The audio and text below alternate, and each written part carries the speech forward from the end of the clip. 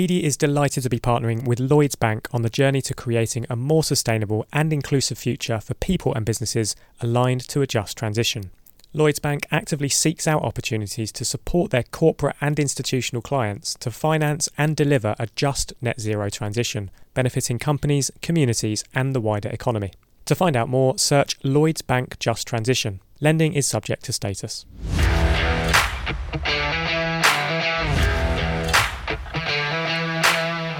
Hello and welcome along to Sustainability Uncovered. Coming up in today's episode, a Valentine special for February 2024. We ask CFP Green Buildings and Lloyds Bank for their advice on building a long-lasting and impactful green partnership. So from our point of view, it's ambassadors, it's leadership, and it's real commitment to getting the innovation to get this impact. We learn more about Bloom & Wild's quest for more sustainable flowers, even if it means no red roses. Ultimately also communicate a lot at the product level, because we often see that can be the most evocative message when you talk about a TLC kit, or when you talk about a lovely leftovers bouquet or a organic bouquet. And we warm our cold hearts by answering your FAQs about heat networks and heat pumps. Heat networks currently at about 3% of our UK-wide energy solution, and it should be around about 20%. There's also a recap of a whirlwind month of green economy news from the UK, plus details of our biggest in-person event of the year, which is now just a matter of weeks away. All of that and more coming up on today's show. Yes, a warm welcome to Sustainability Uncovered, the show for anyone and everyone working in or passionate about environmental sustainability and climate action. This is a long-standing monthly show from Edie, hosted in partnership with Lloyds Bank. You're listening to the voice of Edie's deputy editor, Sarah George, and I'm joined in the Edie podcast studio in Sussex by our content editor, Matt Mace. Hi, Matt. Hello. Hi, how are you doing? Yeah, not too bad. It's a busy time on the Edie desk.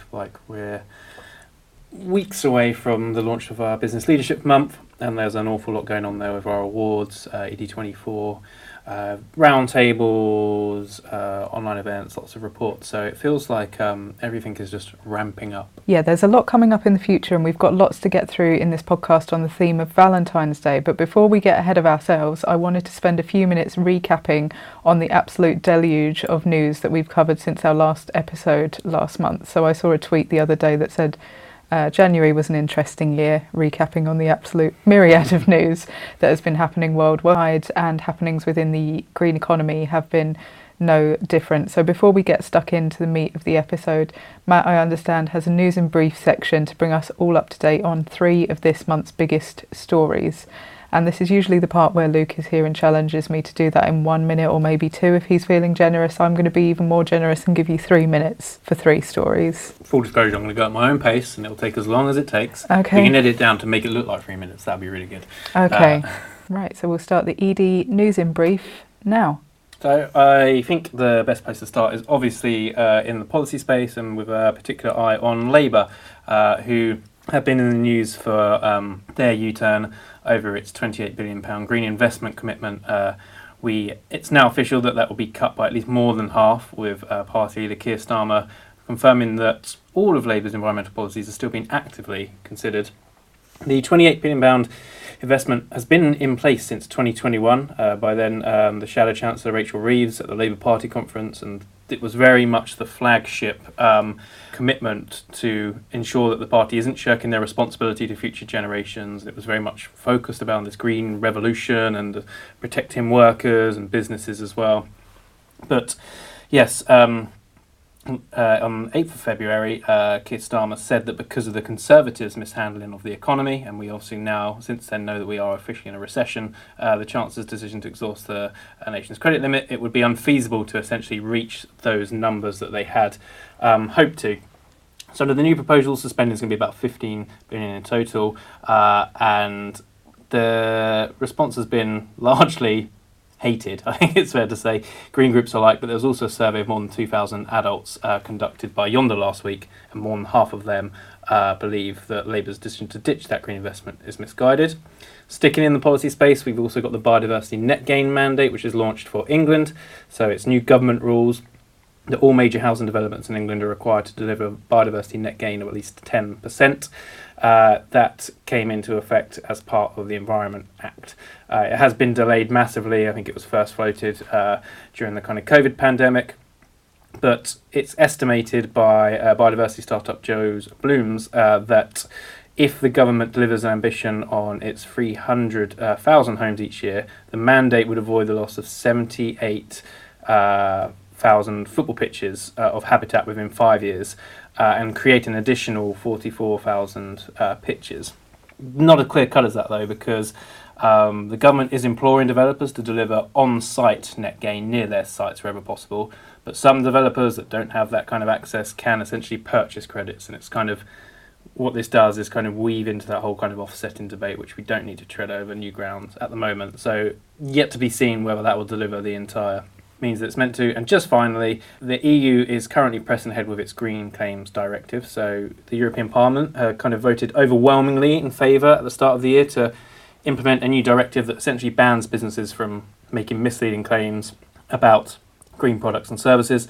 So vague claims like the environmental impact of products have to be essentially backed up by data and evidence. So your eco-friendlies, your environmentally friendlies, natural, recyclable, biodegradable, all that good stuff you see on the shelves is essentially no longer allowed unless it can be backed up. Another point of contention, sticking in offsetting, funny enough, is that businesses will be kind of banned from labelling their offerings as climate neutral, carbon neutral, whatever the kind of buzzword of the day is, if they are relying on offsetting.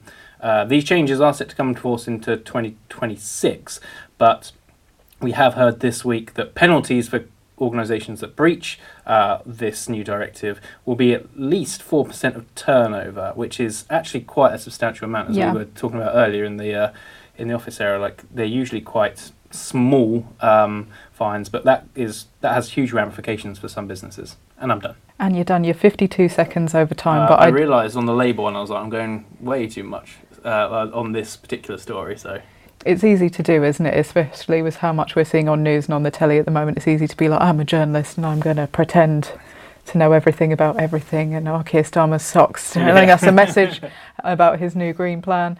So totally understand that.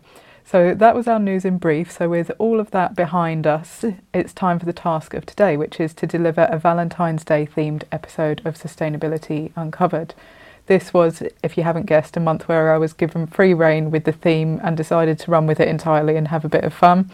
So Matt, what are your views on V-Day?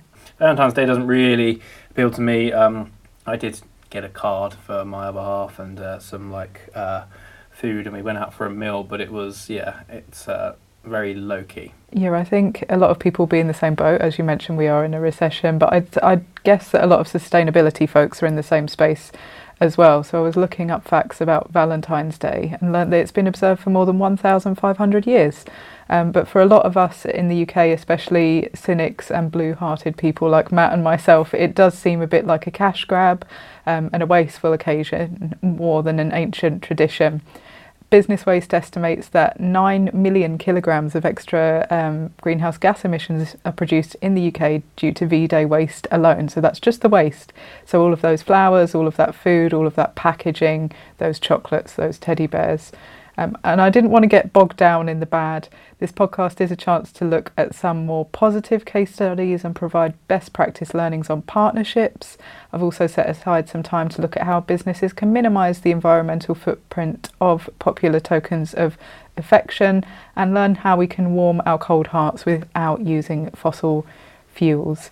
So we'll start with partnerships. I'll go in the order of topics that I've just mentioned. So Matt, we've both been writing about sustainable business news for 6+ years, and people always talk about collaboration and partnership. But for all this talk, a lot of these partnerships fall apart quicker than a couple in Love Island when their ex gets reintroduced to the villa.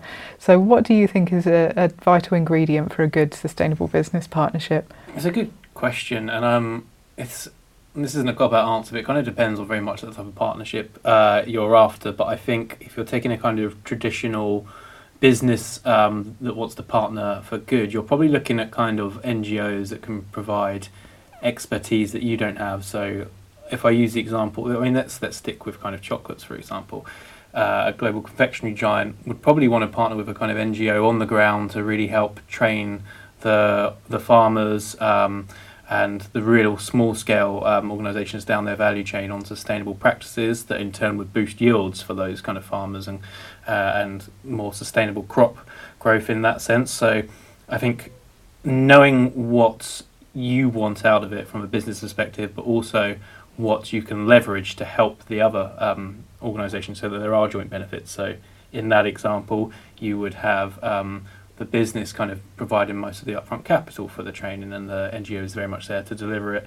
I think partnerships are about sharing the risk so that organisations can take a little bit of a leap of faith and try something that they wouldn't feel competent to do by themselves. So I think clear expectations and a kind of joint commitment to what they both want to achieve, and then understanding of who can provide what and how you can kind of spread that risk, I think is key. Yeah, so that all boils down to, I think, like clarity and communication, which is something we can talk about in our first interview of the day, which is all about partnerships. So to get some more top tips on top of those offered by Matt, I spoke with Bram Adema, who is the founder of CFP Green Buildings, and David Willock, who is the MD for Sustainability and ESG Finance at Lloyds Bank. As they put it, the pair were match made in 2019 by ING and have since grown and evolved their partnership to provide building decarbonisation support to more than 500 million square feet of buildings in the UK. So here is that interview with Bram and David in full. So what would a Valentine special of the ED podcast be without a section on partnerships? It's a delight to be speaking with our long-standing partners for the series, Lloyds Bank, specifically to their MD for Sustainability and ESG Finance, David, and someone that I understand he was match-made with in a really interesting partnership story, Bram, who is the founder of CFP Green Buildings. So thank you both so much for your time. I'm going to do my best to try and stop people overlapping here, which is always the challenge of having multiple podcast guests. But it would be great to get quick introductions to both of yourselves. So, David, it'd be great to have a reintroduction to yourself and a little bit of information about your partnership with Bram. Well, thanks for having me. It's great to be back. My name is David Willock. I'm Managing Director, as you said, in Sustainability and ESG Finance. And effectively what that means is I founded the team in 2021, and we have a team of colleagues who have loads of different backgrounds, and we support our clients with sustainability across all the sectors. Prior to that, I was head of sustainability in the real estate and housing business. So that's when Bram and I met back in 2019. So why did we meet? Well, Lloyds is one of the largest lenders to the mortgage sector. It's one of the largest lenders to social housing, house building, real estate. So as you can imagine, because of that materiality, greening the built environment and improving the carbon profile of the built environment is one of our core priorities. So as we got into that, and bearing in mind we started in 2016 through our green lending initiative, it became evident that these problems are tough and we're going to need to partner with different skills, different types of people and different types of capabilities. So enter Bram. Thanks, David. Bram Adema, CEO and founder of CFP Green Buildings. I founded the company 20 years ago in the Netherlands when no one was interested in carbon reduction or energy reduction at all. And real estate was mainly driven by maintenance and replacing old stuff with new bad stuff or as bad as the previous old stuff. And when I started, we already knew that with maintenance budgets, you could improve buildings with a financial profit as a result. But we also found that sustainability was free. So over the past 20 years, we've improved 30,000 buildings physically, guaranteeing the business case, or otherwise we wouldn't have had clients. And 10 years ago, we founded a digital tool that empowers everyone to make their own sustainable decisions. And I guess this was the reason why David and I were matched 5 years ago. Yeah, it'd be great to hear a little bit more about how the partnership started. I do understand that it was a matchmaking scenario, as you say, Bram. Well, we started in the Netherlands, of course, and ING Bank and the other Dutch banks were our first clients. And there was an article in The Guardian that caught the attention of Bank of England, who said, we need to get you over to the UK and you have to create the same environment for our banks. So Bank of England and ING Bank were the ones who introduced us to several banks. But in fact, it was only Lloyds Bank who said, this could really help us decarbonize our clients. This could help us reduce the risk and help our clients future-proof their buildings. Yeah, and I guess from our perspective, it wasn't quite a shotgun wedding, but I think it was the right introduction at the right time in that, as I said, we'd been doing it since 2016 and we felt very pleased to have led the market, and we delivered about £1 billion of financing. But what we found actually is we were transacting with those that were already well on the journey, but actually from the client feedback, a lot of them just didn't know where to start. So the introduction from ING came at a perfect time in terms of actually what our clients needed, and what we needed was tools to help more people go faster, further. And the meeting with Bram was very timely on that. And actually, it wasn't the primary driver, but we were sponsoring the inaugural Green Finance Summit, which was coming up in three or 4 months, I think, from that date of introduction. And it's always nice when you're doing speeches to unveil something. So there's a mix of factors, client driver, materiality, but it's always nice to have an event to drive to focus the mind. This is definitely one of the reasons that we were successful, is that we didn't study and research this partnership for 2 years and got professors to analyze us further. We started the partnership, for example, with this press release on the Green Finance Day, but we also started speaking to clients. And David said, I would like to believe what you say is true, and we understand that it works in the Netherlands, but why would it work here? So rather than discussing our partnership, we tried it out in reality. And I don't know how this compares to Valentine's Day, but you can imagine something like that. But we went out to clients and David said, why don't you speak to this client and why don't you show the tool, and then we'll see what happens. Yeah, I think it comes back to something that you mentioned, David. You mentioned a need to sort of get this going quickly and go further and faster to test and scale. So I understand that an important time in the partnership came in 2020 when the Lloyds Bank Green Buildings tool got made available to all commercial banking clients. So essentially opening the relationship up as it were. So it'd be great to hear about how the partnership grew and why that point was so important. Yeah, so I think not to labour the Valentine's theme, but to indulge a little bit, I think effectively what Bram said, the pilot really was like speed dating. You know, ultimately where I see some of these partnerships and new collaborations win or lose, it has to be client centric. It has to address the needs of clients. But the speed dating was successful, and we really tested a range of those that were real exemplars through to people that really weren't anywhere on that journey of decarbonisation. So I think once we'd had that, it was really then about, okay, how do you do that at scale? And there's this tension sometimes in partnerships about exclusivity versus non-exclusivity, and there's an intellectual capital aspect to it and not just a financial capital bit. So we had an exclusivity period, but at that point we made the tool freely available to every single client of ours in commercial banking. So that ranges from the largest asset owners in the world through to a coffee shop owner, and not just the owners, but also crucially the tenants. So that was really important, the scale of it, making it free. So it's addressing one more barrier. You know, if you think there's so many barriers to decarbonisation and built environment, this was just taking that cost piece away.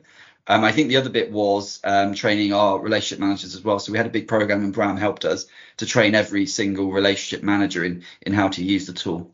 Yeah, I think both advanced customers and customers that are not busy on a daily basis with sustainability, homeowners, care and cure, they all have the same three problems. And I think Lloyds Banking Group really understood these three problems. The first one is that if you don't know the complexity of or if you think it's really complex to make your buildings more sustainable, then where would you start? So the tool really addresses that. It says, these are the 5 measures for your specific building, for your specific hospital or office, and this is where you should start. So very concrete. Then the second one is, every building owner, every tenant overstates their sustainability investments with a factor of 5 to 10.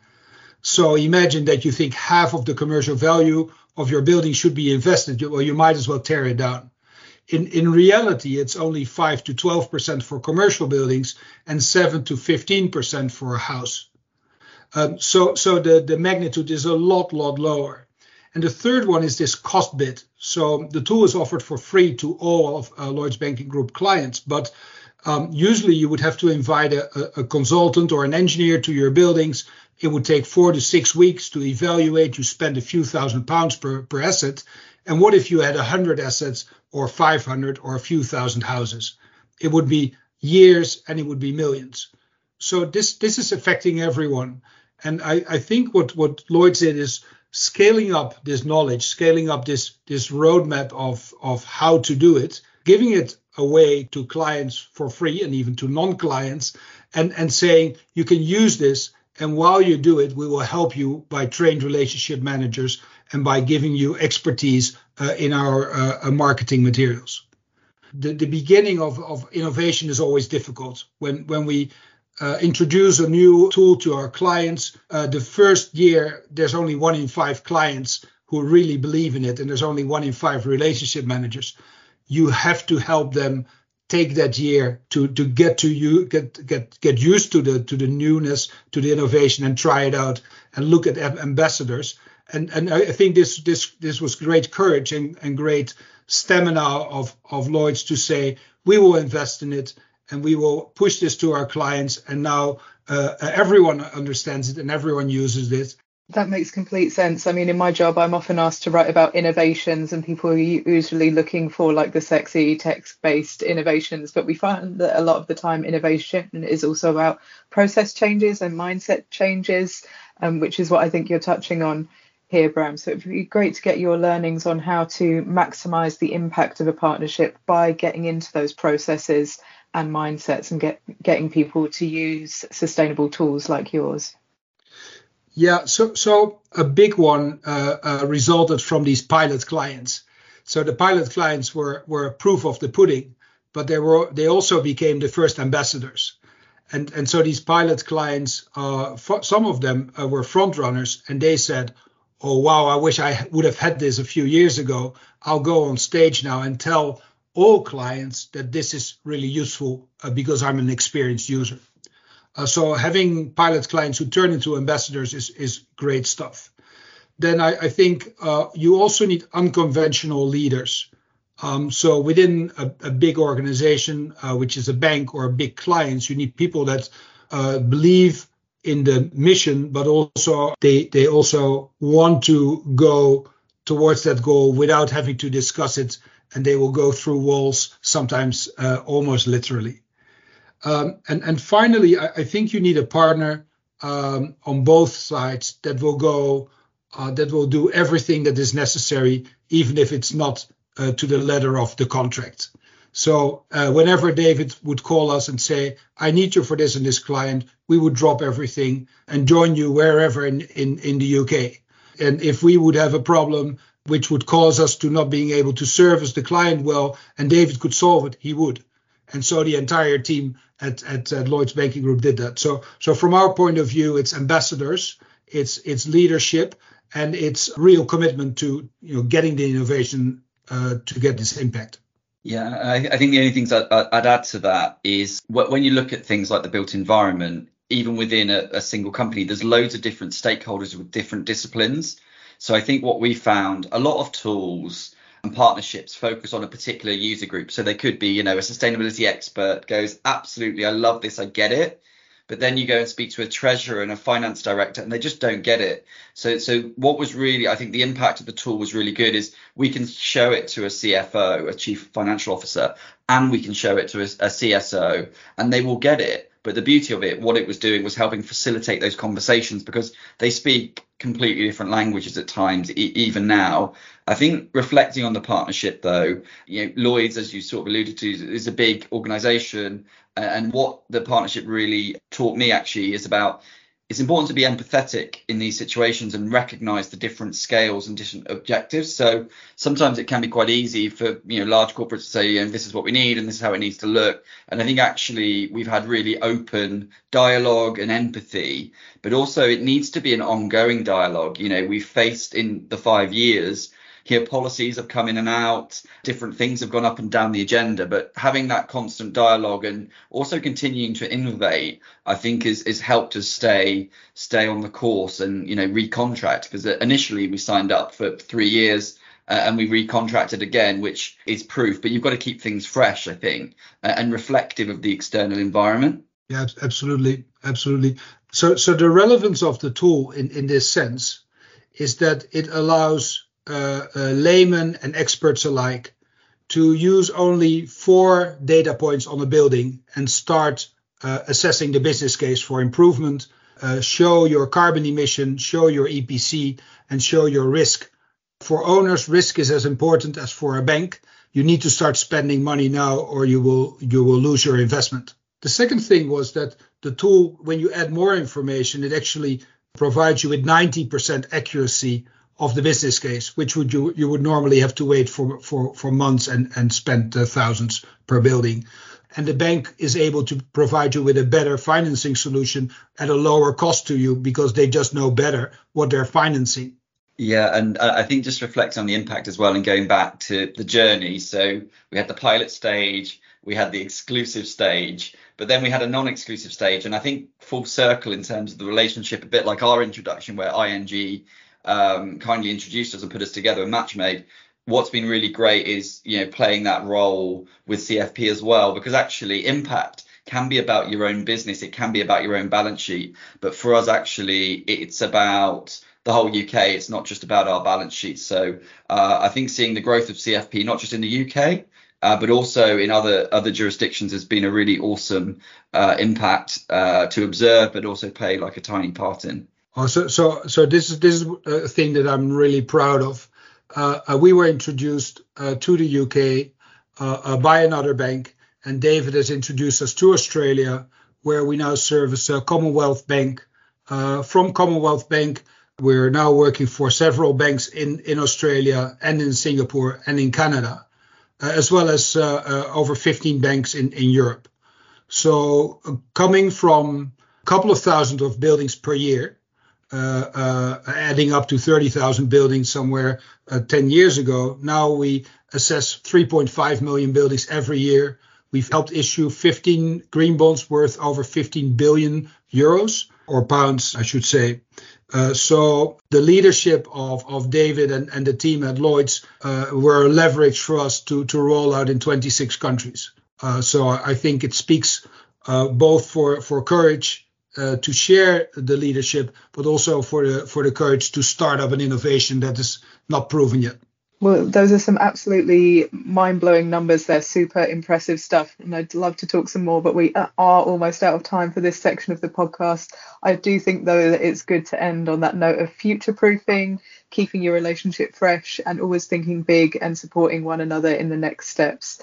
Which are probably good ingredients for people on Valentine's Day as well as in corporate sustainability. So thank you both so much for your time. Thank you. Thank you. Huge thanks once again to Bram and David for their time. It's now time to go into a super quick break.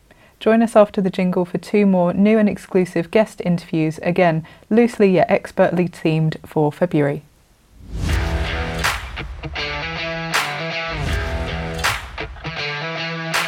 You are listening to the Sustainability Uncovered podcast, and you've just heard our interview with Lloyds Bank. Edie's delighted to be partnering with Lloyds Bank on the journey to creating a more sustainable and inclusive future for people and businesses aligned to a just transition. Lloyds Bank actively seeks out opportunities to support their corporate and institutional clients to finance and deliver a just net zero transition, benefiting companies, communities, and the wider economy. To find out more, search Lloyds Bank Just Transition. Lending is subject to status.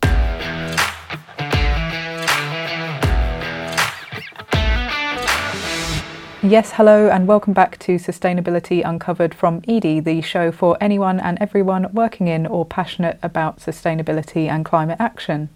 It's a Valentine special, and what would a Valentine be without a red rose? Well, this is something that Bloom and Wild want us to consider. They're a B Corp certified online flower delivery company that is innovating its customer experience in the name of sustainability. In a really big move, the business does not sell red roses on Valentine's Day because it creates a huge demand spike and therefore risking a big waste spike as well. Apparently, the UK imports some 570 million tonnes of red roses every February. So here to talk us through how to balance consumer expectations, choice editing and innovation is Zibba Kroll, Director of Sustainability at Bloom and Wild. So what would a podcast on Valentine's Day be without mention of flowers? To help me dive into some of the sustainability challenges facing the flower sector and how businesses are innovating to solve them, I have on the line with me Zibba, who is the Director of Sustainability at Bloom and Wild, as we'll have just mentioned in the studio. So thank you so much for your time. How are you doing? Thanks for having me, Sarah. I'm well, thanks. Yeah, thank you for sparing the time. I know it's a super busy time professionally and personally for you, and I'm sure that Valentine's Day is crazy for the business in general. Yep, yeah, it's one of the big peaks we have every year, but it's also a really fun time actually to work together with the team and to get a great achievement done with the company. I can imagine. So I'd love to dive into all things sustainability at Bloom and Wild, but before we do, I think it probably bears introducing the brand and your role to our listeners. Absolutely, yeah. So I'm the Director of Sustainability for Bloom and Wild Group. We are a group of 3 brands. So we have Bloom and Wild, which originated in the UK. We have Bloom On, which is a Dutch brand by origin, and Bergamot in France. And they're similar companies in the sense that they all sell online flowers and plants and other types of gifts. And we operate in 8 different markets across Europe. Great, thanks for the introduction. And I noticed that there are some things that really set these brands aside from competitors in terms of sustainability. The brand was actually brought to my attention around Valentine's Day in that it does not sell red roses on sustainability grounds. So it would be great to hear a little bit more about when and why that decision was taken and how that's gone down with customers. Yeah, I think actually it's a really positive story, I believe.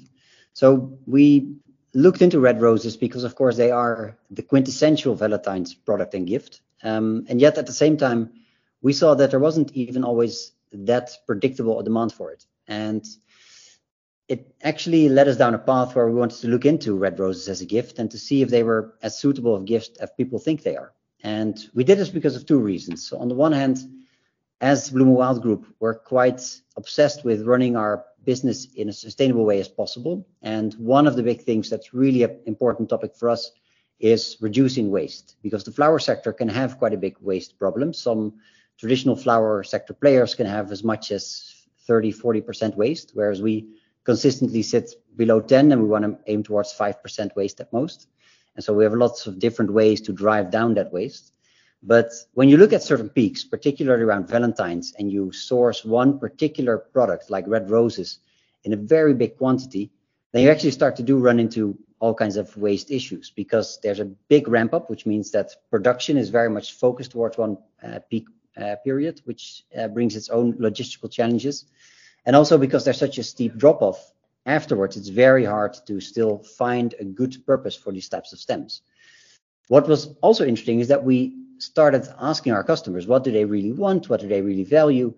And we actually found that although a bouquet of flowers in and of itself was one of the most appreciated Valentine's gifts, actually red roses were one of the least appreciated gifts, which we found a very interesting finding. And it actually made sense when we dig into it with people. When we asked them why, it often felt like it was a bit of a cliche. People don't like cliches.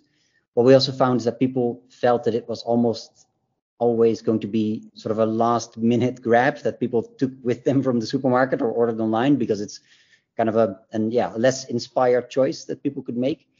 And so what we found is that people actually much more appreciate a bouquet of flowers that is very personal to them and it has a more personalized story. So if you know somebody loves sunflowers, for example, or tulips, or another type of flower that means something to them, or that you know maybe matches their interior, or that you come up with some kind of a reason that you know will appreciate, is actually a much more valued and appreciated gift. And that really also goes to the heart of Bloom and Wild, where Care Wildly has been our motto from the start. So we really like it also when people use the power of flowers to make connections and to engage with people.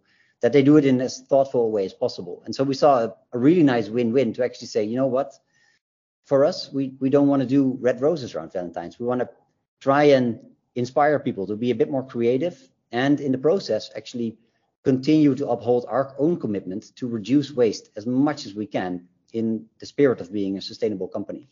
That's so interesting to hear, and I'm sure we can talk a bit more about like the communications piece and positioning these kind of products. But I wanted to talk, as you say, about how this fits into wider measures to cut waste and cut carbon. I'm aware that you also do bouquets called Lovely Leftovers and bouquets that can actually be replanted. So strategically, how are you looking at cutting waste, and does this also have an impact on emissions? I'm presuming it would.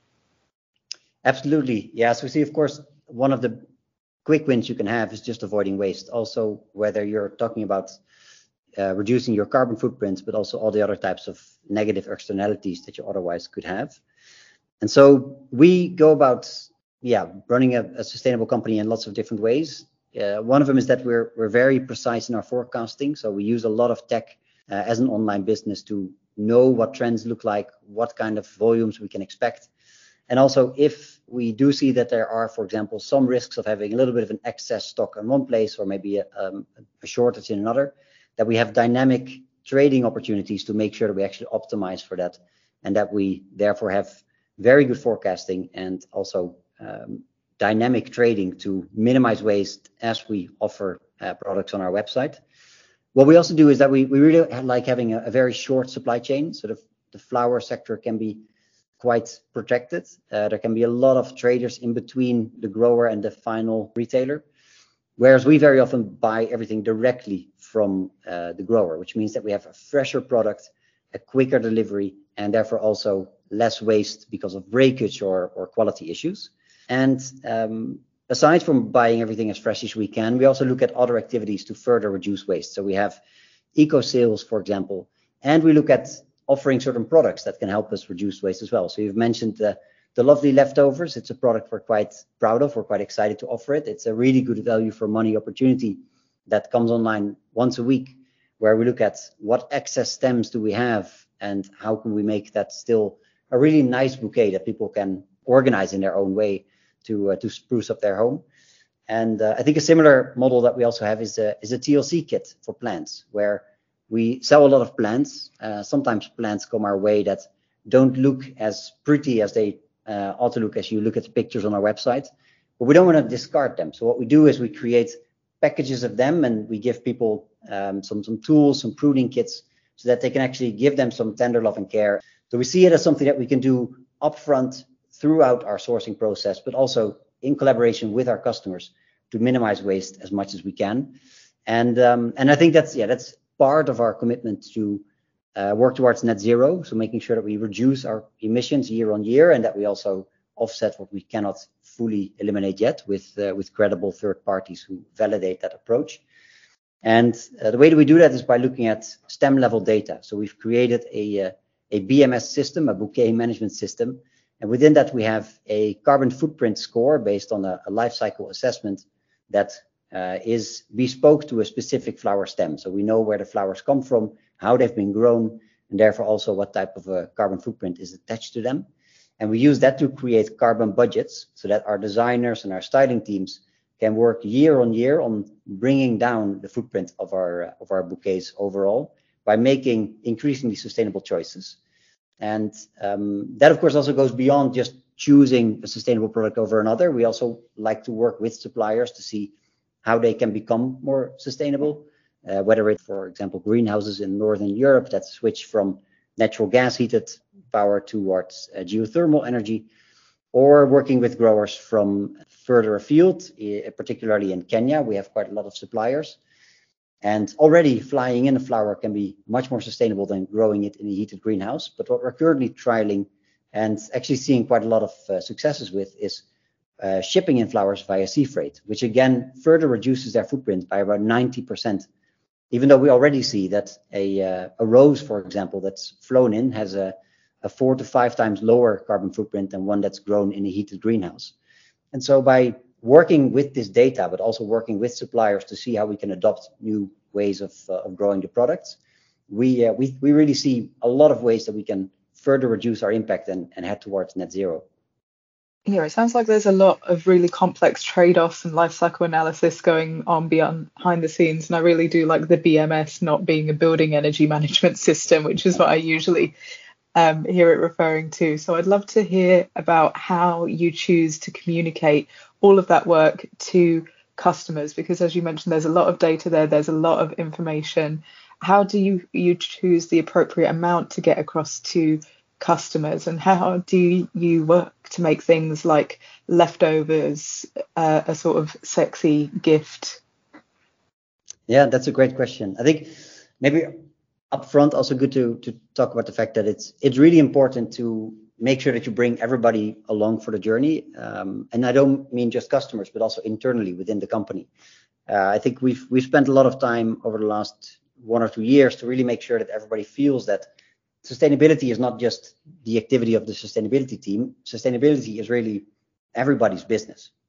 And so when you look at the example around Red Roses, that's the brand team working together, the buying team working together, the sustainability team working together to jointly figure out what's the move here, what's the right thing to do, and how does that help us, and how do we communicate it and make that work. I think when we then lock our sights into something, when we get going, what we noticed is that it really helps to talk about sustainability at different levels. So we talk about what we do at the group level or at the brand level, how we focus on certain specific themes that are a part of our sustainability compass, where we've identified a couple of top priority focus areas for us that we've identified together with NGOs, academia, other types of stakeholders who helped us inform our sustainability strategy. And sort of, working down from that, we ultimately also communicate a lot at the product level, because we often see that can be the most evocative message when you talk about a TLC kit, or when you talk about a lovely leftovers bouquet, or a organic bouquet that we've launched in the UK last year and that we've had in the Netherlands for a few years now running. And so these are kind of messages that we see that land best if we dovetail them and bring them about in different ways. We also flex our style depending on the channel and the space that we have. So, when it comes to short to the point messages, we can put the B Corp logo on as many places as possible, our website footer, the bottom of email newsletters, on packaging. And that's quite a clear message for people who are familiar with this. And it's also validated by an external party, by B Lab. So in that sense, it's instantly also a more credible message than something you define yourself. But where we have more space for storytelling, like social media platforms or other types of channels like that, there we like to include longer form content about our initiatives and approaches. Yeah, I realised that was a super broad question about comms, but I love the point you make that good internal comms is the foundation for getting the messaging right as you go outside. And I'm sure we could talk about any of those campaigns in a lot more detail, but I'm afraid we're nearly out of time. So thank you so much for hopping on our podcast today. My pleasure. Thanks for having me. Yes, huge thank you once more to Bloom and Wild for hopping on the podcast this episode. Time is flying by, but I do have to keep it flying because I'm not trying to point fingers, but Matt did go over on his news in brief. So if there was a lot of news, it's the news's fault, if anything. It is the news's fault. That's my motto.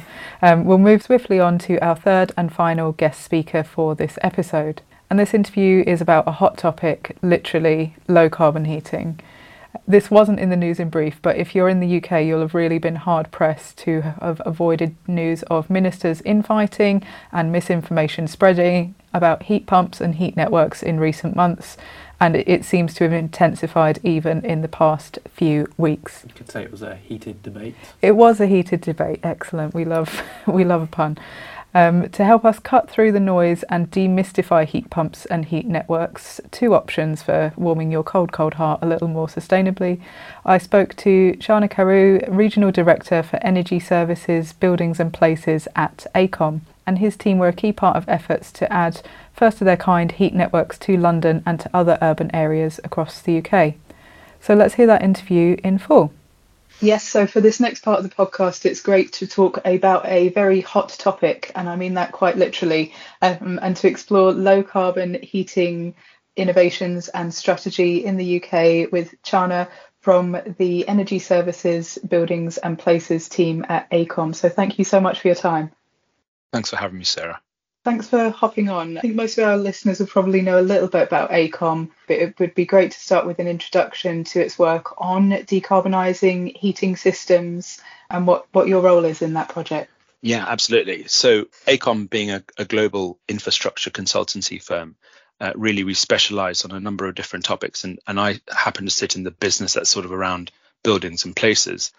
And of course, we can't these days but be conscious of the need to ensure that we mitigate our impact on the climate as much as possible. So within that context, designing really efficient low carbon solutions is key to what we do. And here at AECOM, that's no different. And, partly decarbonisation can be tackled through a number of different ways. But one thing that we're specialising in at the moment is the concept of heat networks. Heat networks essentially enables you to harness the power of otherwise wasted sources of heat. So heat from the tube, or heat from a data center, or heat from a glass blowing factory down the road. And it enables you to take that heat, which is essentially otherwise going to be vented into the atmosphere, and using heat pumps, put it into people's homes and businesses, and, provide them with something that doesn't come from natural gas.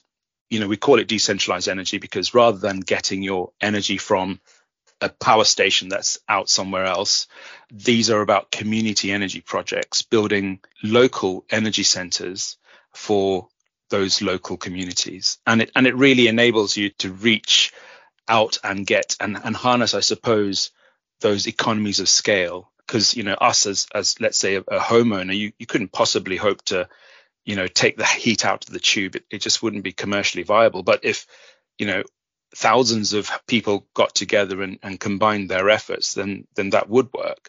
And we would be able to harness those otherwise wasted sources of heat. And that really is a big drive in the UK at the moment to help us decarbonize heat. We see heat networks currently at about 3% of our UK-wide energy solution, and it should be around about 20%. And it's all of our really hard to decarbonize areas. It's our really dense cities and towns and, higher education estates. There are around about 14,000 heat networks already in the UK, but there can be a lot more. Of course, and you've mentioned some things there like economies of scale, and people with things like heat pumps, which get fitted to individual estates, often ask, is this suitable for all buildings? So for a heat network, I'm assuming, as you say, it's a town or a city, but is there any other consideration about what kind of buildings these are suitable for? Maybe listed buildings or less energy efficient buildings, would they be a concern, or are they suitable for heat networking? The answer to that is yes, they would be a concern, but they can also be made suitable for connection to heat networks rather. So, for example, I'm working very closely with the Houses of Parliament, who are really looking to decarbonize their entire estate. It does mean that there are some technical issues around that. So with listed buildings, they often are drafty and very inefficient and operate at really high temperatures. So they're not naturally aligned to a decarbonized heat solution. But heat pump technology has come on leaps and bounds since I first got involved in the industry. And nowadays we can achieve some of those high temperatures. I mean, you kind of lose a little bit of efficiency when you in doing so, but it's absolutely achievable. And actually it can work massively to those buildings' benefit. It means that there's less space required within their estate for massive boiler plant, because all of that's taken care of somewhere else. So it can really help as well as be a challenge. There are places where heat networks aren't really appropriate. So the less dense the setting, the less dense what we call the heat load, the harder it is to make it financially viable, because at the end of the day, we're talking about large infrastructure projects which we need to decarbonize. And actually, I think even without the decarbonization picture, heat networks make sense on a lot of different fronts. It gives you a sort of a source of energy that's disassociated from natural gas and fossil fuels, which helps with energy price fluctuations. It means that you're very efficient because you're using otherwise wasted sources of energy. and it can help to lower some of those costs that consumers see. So the modern heat network in the UK is actually geared around two things. One is decarbonizing heat, and the other one is having viable, financially sensible solutions that a business can invest in. Well, from what you're saying, it sounds like heat networks can be a win-win, but you also mentioned that they're nowhere near at the scale that we need, and we're trying to get to that 20% of homes mark. So what have been the big challenges to scaling heat networks in the UK to date? Well, that's a really interesting question. So places like Copenhagen, Stockholm, they're something like 90% heat networks, and they went down the heat network route in the 60s, whereas we went down the fossil fuel sort of natural gas route, town gas, otherwise called. And at the time, that was a sensible thing for us to do, and it was a sensible thing for them to do. So really, the main reason we don't have these big heat networks is that we chose to invest instead in something else, and that something else has done us well. It's seen a lot of growth, but it's time to modernize, in certain parts of the country, and heat networks can help achieve that. To roll them out at scale, however, you need a couple of things. You need the right market conditions, and you need legislation that protect consumers. So I don't know if you track this, but the Energy Act was passed late last year, got royal assent late last year. And part of that was the sort of the journey towards heat network zoning. And the government's actually currently running some consultation on heat network zoning, and I encourage people who are listening to review that. Essentially, that does two things. That piece of legislation did two things. It appointed Ofgem as the regulator for heat. So Ofgem regulate gas and electricity, and now they also regulate heat. So it basically brings heat into the mainstream alongside those other two utilities. We as homeowners, we're used to having our gas supply and our electricity supply, but there's no reason why we couldn't also have a hot water supply. It's just energy after all, and low carbon energy. So with Ofgem taking on that regulator role, that really protects consumers, and it really should give people confidence that actually this is something that is not a flash in the pan. It's a tried and tested solution that can help us achieve certain objectives. The other thing that the legislation is taking us towards is, as I mentioned, heat network zoning. And this is this sort of, I guess, journey towards a future where we can have designated heat network zones. And there's a lot of information available on this online from the government as well. But essentially that would say in a particular area, a city, for example, it would designate a zone and would say, if there is a heat network in this area, you can connect to it, or you should connect to it, or you must connect to it. Depends on how, who those building owners are. And that, in effect, allows investors, it allows developers to come in and say with confidence, well, I can invest in that because I know I have a guaranteed source of income. I have a guaranteed customer base. Yeah, that all makes sense. And something else I wanted to talk about was like the people part of this. So, for example, when we saw the Green Homes Grant, the pinch was actually the supply chains and the skilled workers. So is scaling heat networks an opportunity there? And how can we make sure that we've got the right materials and people in place at the right time as well? Yeah, I mean, it is actually a serious challenge in the UK. I mean, we're talking about scaling up from 3% to 20% in the next however many years. That's not a lot of time. We've got to address this climate emergency. So the supply chain needs to be addressed, and the government, the Department of Energy's security and net zero are looking at this. There's multiple strands to it. Essentially, there needs to be a bigger manufacturing base. There already is a fairly decent sized market in the UK. It's very buoyant, and also it needs skilled workers. So we at AECOM are rapidly hiring and training and developing our engineers to take this on, and I think other firms are probably doing the same. In terms of the supply chain itself, we're working, for example, one of our projects, which is it was in the news recently, actually taking energy from a major new data center in West London, feeding, and that data center alone would feed 9,000 new homes with low carbon energy. And that's a project we've developed from the outset, and now we're at the point where we're going to market to bring in a development partner. That supply chain is there because those opportunities are there. Now, there's a lot of skill in the Scandinavian nations. There's a lot of skills in mainland Europe, and there are some skills being developed here, and certainly manufacturing facilities as well. So I don't know if I've quite answered your question. It is a challenge. It is also a massive opportunity, and it's one that we need to rise to. I deliberately asked a challenging question. I'm sure that if we knew how to plan it, it would all be done already. Absolutely. Yeah, absolutely.